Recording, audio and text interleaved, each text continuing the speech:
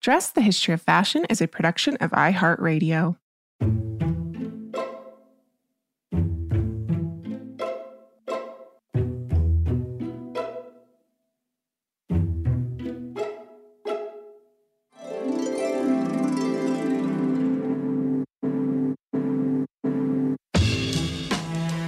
Over 7 billion people in the world, we all have one thing in common.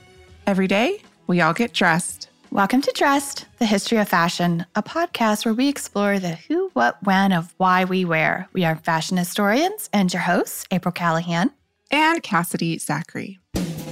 Whisper the word showgirl in America, Britain, France, throughout the world, and most people conjure up at least one, if not a series of potent images from the Moulin Rouge to Las Vegas, from Mistinguett to Madonna. For some, she is a gorgeous creature emerging in a cloud of poudre de riz from a dressing room decked with sheer silk stockings and haunted by backstage Johnnies to pose at the back of some spectacular review. Anonymous, shining, and strategically scattered with diamante, she stands with her arms held aloft, her scantily clad body framed by headdresses and back pieces which seem to defy gravity. Continuing on that quote, for others, the showgirl is a glorious can-can dancer cavorting across the Toulouse-Lautrec Baining. Or she is Zola's blonde Venus in the novel Nana, who takes our audience's breath away with the power of her sex appeal.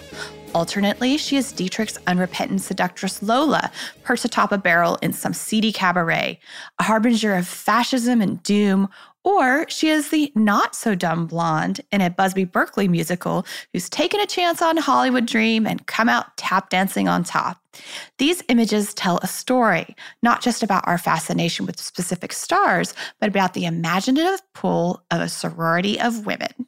This delightfully evocative imagery is actually brought to us thanks to author Andrea Stewart, whose 1996 book Showgirls, not to be confused with the 1995 movie of the same name. Which is one of my favorites. I know.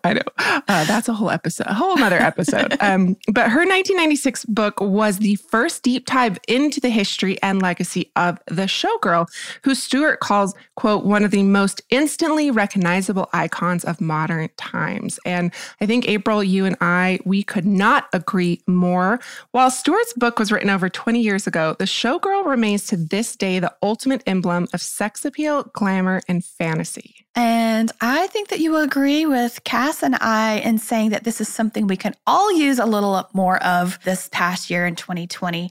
And this is actually our last week of season 3. So we wanted to send you out with a showstopper. You're here. What better way than to do that with a 2-part episode that celebrates the long-standing relationship between fashion and the showgirl. And we really want to preface this episode with saying that this is in no way a history of the showgirl, nor a history of the showgirl costume. So if you want to learn more about those topics specifically, we highly recommend getting your hand on Stewart's book that we just mentioned called Showgirls. And you can also check out Jane Merrill's 2019 book, The Showgirl Costume, An Illustrated History. And this episode today is actually an adaptation of a chapter that I contributed to that book. So it's only one of many insights Jane and the other authors in the book contributed into the history of what is really an iconic showgirl costume. And with that being said, I have 3 words for you, dress listeners. Fashion loves showgirls. Just think, Josephine Baker, arguably the most famous showgirl of all, has been a source of inspiration for fashion designers ever since she took Paris by storm in the 1920s. She was a muse to designers like Paul Poiret and also later Patrick Kelly and even today Marc Jacobs. And then there is the iconic showgirl costume itself with its skin-tight, sparkling bodysuit and, those towering headdresses. And these have also inspired designers from fashion giants like Victoria's Secret all the way up to the upper echelons of haute couture. And the showgirl has also made repeated appearances in the collections of the very recently retired Jean-Paul Gaultier, who became very, very fascinated with showgirls at a young age. But the relationship between fashion and the showgirl is nothing new. And when Gaultier sends feathered and bejeweled models down the runway, time and again throughout his career, he, like so many others, was drawing upon a rich tradition that extends back well over 100 years. So perhaps we should start with this question today. What exactly is a showgirl? Yes. And today the term certainly connotes a certain archetype, especially in the United States where the Las Vegas showgirl has become kind of an American icon. But the American showgirl was undeniably inspired by her French counterparts, who exist in similar incarnations in Paris venues such as the Lido or the Crazy Horse, which I'm a big fan of, and of course also the Moulin Rouge. And Stewart tells us that in the early 20th century, the term had two associations, which we will also employ today. She says, quote, it applied to a specific theatrical role, those befeathered women posing in the spectacular revues of the period, whose job it was to provide a feast for the eye. And it was a genericism applied to all women who appeared in popular theater, from chorus showgirl to major star. Just add fashion model, and we now have our cast of characters for today's tale, which starts in the Belle Epoque Paris, where the relationship between fashion and the showgirl blossomed out of the burgeoning music, dance hall, and theater traditions of the 19th and early 20th centuries. So we're talking about decades before television, film, and even radio. I mean, in this time, the music hall in particular was one of the most popular forms of entertainment on both sides of the Atlantic. And it was really this place where a variety of acts, including acrobats, singers, dancers, musicians, they entertained audiences from across the economic spectrum. So, think the Moulin Rouge, think Can-Can girls. Think celebrity culture, because this is the same period where Paris's leading revues, like the Folies Bergère and the Moulin Rouge, which were established in 1869 and 1889 respectively, were reigned over by a cast of famed courtesans. The most famous being Emmeline d'Assignon, Carolina La Belle Otero, and Liane de Pougy. And, photographs of these beguiling beauties were circulated en masse on posters, postcards, photographs, all of this helping to capture and enrapture the public's imaginations and hearts. And as we mentioned, these women were courtesans and thus occupied this sort of liminal world of the demi-monde, or the half-world, is so called because they kind of existed between these two worlds. And their fame and their fortune elevated their social status, while their autonomy, professions, and even very infamous affairs really kind of prevented them from ever being truly accepted into the upper echelons of so-called polite society. Which, who knows, maybe they didn't really care if they ever entered that kind of snobbish element of society, but that remains for another day. Needless to say, the high-profile status of these performers meant they also became fashion icons. Dressed by Paris's leading haute couturiers on and off the stage, they really collectively set this very high standard for the relationship between fashion and the theater that came to be a defining feature of performance entertainment. Women audiences attended plays expecting to see a fashion designer's latest work, while critics decried certain plays as being little more than thinly veiled fashion advertisements. And we're talking about the 1900s here. That's how embedded the display of fashion came to be in the theater's visual and literary narrative. And it is in this way that the stage became a way to court not just the male gaze, but the female consumer gaze.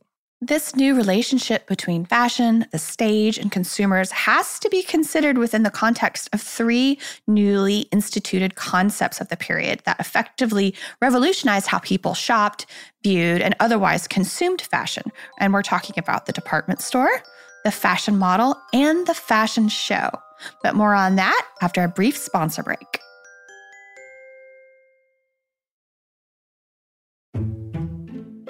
Welcome back. So the development of the fashion model and fashion show can be attributed in no small part to British fashion designer Lady Lucille Duff Gordon, who was one of the fashion show's first creators and one of its greatest innovators. She was undeniably instrumental in creating the concept of the fashion model that we recognize today. And we've, of course, talked about Lucille multiple times on the show, but just in case you don't remember, here's a little refresher.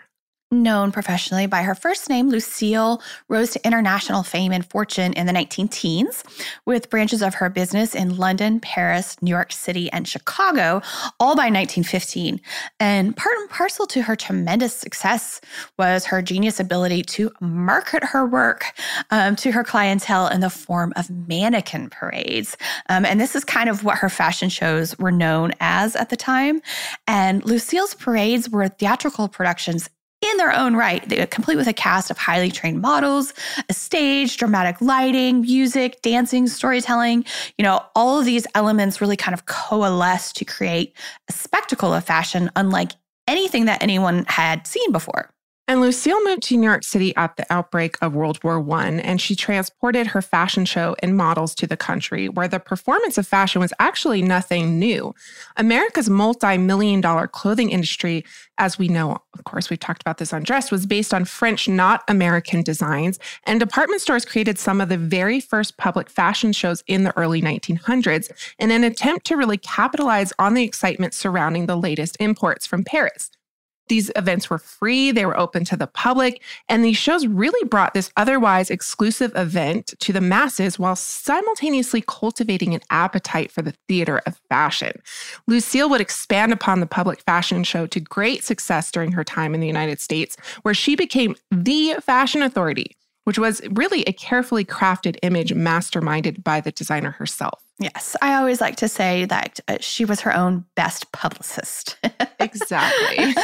And she really ensured the far reach of her influence by a masterful negotiation of two seemingly opposite concepts: the exclusive nature of haute couture and also mass public consumption. In 1916, Lucille partnered with Sears and Roebuck to create one of the very first designer ready-to-wear clothing lines in history. And this was also the same year that she took her fashion shows to the public in rented theaters all across the United States, bringing her designs to thousands and not just the affluent few. Oh, to have been in one of those theaters. Mm-hmm. Lucille's mannequin parades galvanized the popular imagination. In addition to her nationally syndicated fashion articles and her monthly column for Harper's Bazaar, her celebrity, it extended across the country. The visionary British designer became an American institution. And this was a legacy further cemented through a very high-profile relationship with the eminent showman Florenz Ziegfeld Jr. Collectively, Lucille and Ziegfeld reinvented the showgirl as a fashion icon. And Ziegfeld took inspiration from the music hall reviews of Paris's famed Folies Bergère to create his own American version. And the Ziegfeld Follies debuted on Broadway in New York City in 1907 and would remain a fixture of the Broadway scene until 1931, although it must be said that there were subsequent reincarnations after that. But unlike a theatrical play, the music hall review consists of a series of different acts. You have music, you have dance, comedy sketches, you name it. And visionaries like Ziegfeld developed the review to become a spectacular stage production with over-the-top sets and costumes. It is within this exciting montage that the showgirl, as we know and love her today, emerged, a chorus of beautiful women that appeared throughout the show. And perhaps none were more famous than the Ziegfeld girls, who became the cornerstones of the Follies throughout its 23-year run. The Ziegfeld girls served in a variety of roles throughout each production, be it chorus girls dancing in sync, or thanks to the addition of a famed fashion designer, fashion models. The enterprising impresarios of the music hall had long traded in marketing women's sex appeal to men, but fashion brought a new way to appeal to both men and women. In effect, fashion, like sex appeal, was a proven selling point, and in the case of the showgirl, audiences were guaranteed both for the price of one ticket. From 1915 to 1921, Lucille designed 7 installments of the Ziegfeld Follies, in addition to numerous acts for Ziegfeld's upscale nightclub Midnight Frolic, which can we just go back in time and all hang out there? Sign me up. I'm ready. Okay. And she also designed for 3 of his musical productions, all the while still working on her own fashion brand. I mean, was there anything that Lucille could not do? She had her hands in all the pots, as I like to say. And her costume and fashion designs were not, in fact, mutually exclusive. And from the very beginning of her time at the Follies, entire scenes were conceived around the display of Lucille fashions. In 1915, a scene entitled A Girl's Trousseau featured showgirls clothed in the height of 1915 Lucille fashions, walking through life-size Lucille fashion illustrations. Amazing. Absolutely amazing. Lucille, she was certainly not the sole inventor of the fashionable showgirl. Fashion had played a part in Ziegfel's competition, the Schubert Brothers production, The Passing Follies, and Ziegfel's own Follies since at least 1912.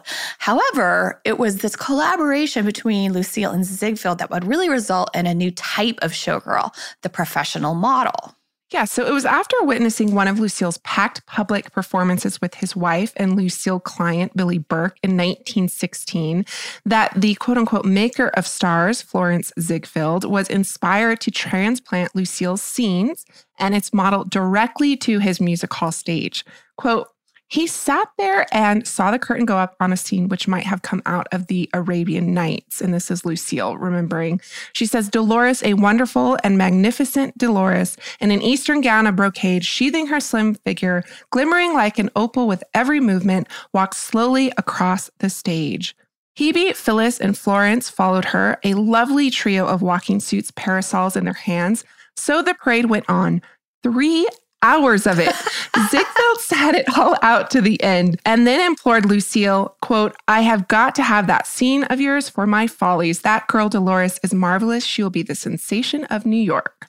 And thus, The Follies of 1917 was born.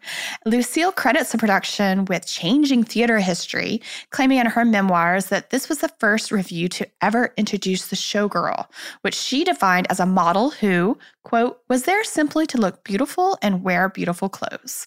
So, wearing clothing by a world-famous designer, the models provided a direct link to the glamorous world of high fashion that had not existed before. And this sort of added cachet elevated the otherwise anonymous performer into the spotlight, a place once reserved for headlining celebrity talent alone. The Follies of 1917 featured Lucille models in not one but 2 scenes inspired by her fashion shows. So we have that of the Arabian Nights and then this quote-unquote episode of Chiffon. The latter was a bridal scene set in a replica of Lucille's showrooms and starred model Kathleen Mary Rose, known professionally as Dolores, as a quote-unquote empress of fashion. At 6 feet tall, the statuesque Dolores cut a striking figure in her Ziegfeld Follies debut, which simultaneously marked her departure from Lucille's employ. Lucille recalled that, quote, the whole of New York paid homage to her beauty. Dolores was feted and worshipped as though she had been a queen, but she never came back to the showroom again. Her days as a mannequin were over. And Dolores actually appeared both on the Follies stage and then in fashion magazines across the country, including Vogue, Harper's Bazaar, where she was featured along her fellow Ziegfeld Lucille showgirls, Hebe and Dinnersod. Dolores also was friends with the fashion designer Valentina, too, who we've already done an episode on. But Lucille's contributions to the Ziegfeld Follies earned the music hall a reputation for being fashion forward. So Women's Wear Daily in particular commented time and time again on the clothing worn by the Ziegfeld girls down to the smallest of details. Headlines for one of my favorite articles was, the bow knot is exalted as a style theme. And this was in 1927. However, 6 years after Lucille and Ziegfeld's partnership had ended, and it is perhaps because of Lucille's departure that Ziegfeld felt comfortable taking credit for the Follies' fashion-forward reputation. Because in 1923, he told Ladies' Home Journal, quote, as a matter of fact, we not only influence but often lead the fashions. It has been my custom to bring back from Paris every year anywhere from 12 to 24 gowns, hats, and cloaks. Not the things that are shown to American buyers, but things that are ahead of the style. We put the short skirt into everyday wear. And of course, the short skirts that he is referring to at this time extended below the knee. Mm-hmm. But that is there's really no denying that many of today's most ubiquitous articles of women's clothing really find precedent in the costumes of late 19th and early 20th century performers. The stage has always been a safe place for experimentation, daring, and bold expressions of sexual, gendered, clothed identities that society, otherwise deemed inappropriate for one reason or another. Showgirls, but also circus performers, dancers, singers, actresses were really the first to wear any length of shortened skirts, shorts, pants, bikinis, years before individuals were brave enough to take, these styles from the stage to the streets. More on the showgirl fashion after a brief sponsor break.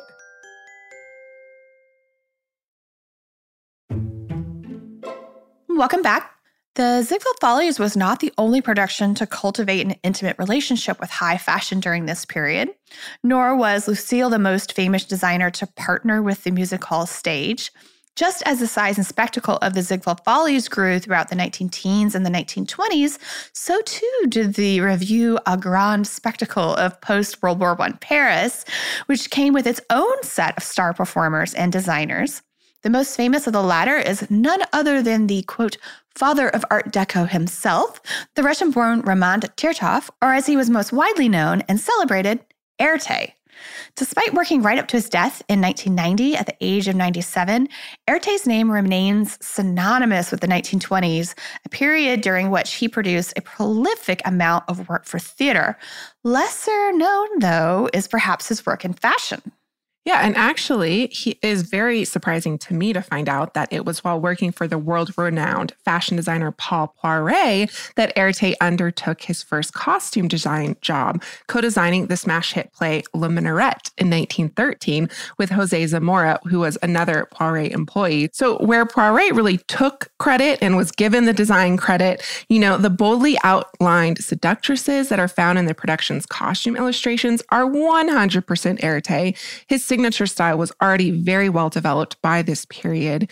And after leaving Poiret's employment in 1914, Erté was actually hired as a fashion designer for the American department stores Henry Bendel and B. Altman and Company. And he also became an illustrator for both Vogue and Harper's Bazaar around the same time. Although Harper's Bazaar almost immediately secured an exclusive contract to really combat competition with Erté. So from 1915 until 1936, Erté's work appeared in full, vibrant color on over 200 covers of the magazines, and then his designs in black and white were found within its pages. Fashion and fantasy merge in Erté's wonderful fashion illustrations for Harper's Bazaar, which each have a story to tell, whether it be the Queen Amphitrite hunting for the perfect swimming costume, or the goddess Orithyia longing for a new evening gown. One illustration after another and another is occupied by these really regal Amazonian beauties with bold Grecian profiles who appear swathed in any number of decadent fabrics, whether it be, this lush draped brocade or a glittering lame. They were also dripping in tassels of roses or ropes of pearls, and they just basically demand the reader's attention. And they're also heavily made up. Their expressions present a posed, nonchalant seduction that is quite captivating, it must be said. And these type of illustrations earned Erté the magazine's praise as, quote, the foremost designer of original fashions, end quote. But his designs were always a little more fantastical than realistic. Right. Erté enjoyed a career in fashion throughout his entire life. His most dramatic, magical work was always to be found on the stage. Yes, and beginning in 1916, Erté's beguiling reveries took flight in the French music halls owned by theater doyenne Madame Racimi, who gave the young artist unbridled artistic expression in his set and costume designs. And it was for Racimi's 1917 revue Gabette de Paris that he first worked with the famed performer Mistinguett. Quote, I designed lavish costumes for her with long trains and huge feather headdresses, which she had never worn before, end quote. And indeed, Mistinguett's name became synonymous with those over-the-top costumes, skyrocketing plumed headwear, but it was actually a look that she adopted from another performer, the incomparable and ever-fashionable Gaby Deslys. Deslys is perhaps best remembered today for her role in introducing the first American jazz band to Europe during World War I in the revue Laissez-le tomber, in which she starred at the Casino de Paris. But Mistinguett credited the revue with representing, quote, the birth of the music hall as we now know it, with its profusion of ostrich feathers, satins, nudes, monumental sets, and spectacular transformation scenes. So Deslys was this really internationally renowned performer performer in her day and really thought of her being responsible for setting the standard for these colossal feathered headdresses that we most associate with the showgirl. And her extravagant displays of dress were an essential and also integral component of her image. And she cultivated that image through high-profile collaborations with some famous costume and fashion designers, including Etienne Drian and also Lucille, Lady Duff Gordon. And Mistin Getz said, quote, "Though it is true that I never imitated anybody, this did not prevent me from eyeing what Gabby DeLee bought and buying what she had her eye on." So DeLee's theatrical costumes and personal clothing garnered worldwide media attention, but was really always her headwear for which she became the most famous. In an article simply entitled Hats, the Green Book magazine recounted the power of Gabby's mountainous millinery in a 1916 Irving Berlin review, quote, "When Gabby stepped out at the opening of Stop, Look, Listen, New York gasped at the first millinery confection. Throughout the performance, it continued to gasp. It has seen plenty of hats in its day, but never such extraordinary headdresses as Gabby of the Lilies wore." DeLee exclaimed to Theater magazine in 1916, quote, "My hat is the soul of my costume. It is me, my personality, my individuality, not a covering for the head, but an ornament. My whole theory of proper dressing, wearing something that no one else wears," end quote. And she certainly did that. Yes. both on and off stage, actually. And fashion kind of defined her career until her untimely death in 1920. But her legacy continues to endure in the costumes of performers that we know and love today, such as Cher, Lady Gaga, and of course, the showgirls of the remaining Paris and Vegas revues. And if you want to learn more about DeLee's extraordinary life, you can actually check out our episode dedicated to her from season 1. And on that note, we actually are concluding today's episode, so you can join us Thursday for part 2 as we continue to unpack this incredible relationship between fashion and the showgirl, beginning with a discussion of one of the most famous showgirls of all, Miss Josephine Baker. Until then, may you consider letting your inner showgirl sparkle in your wardrobe next time you get dressed. We love hearing from you all, so if you would like to write to us, you can email us at dress@iheartmedia.com. You can also DM us on Instagram at dressed_podcast, where you'll find images accompanying each week's episode. You can also follow us on Facebook at Dress Podcast without the underscore. If you have a moment and would like to take the time to rate and review us on your podcast listening platform of choice, we would sincerely appreciate your support. And as always, special thanks to our producers, Casey Pegram, Holly Fry, and everyone else at iHeartRadio who makes this show possible each and every week.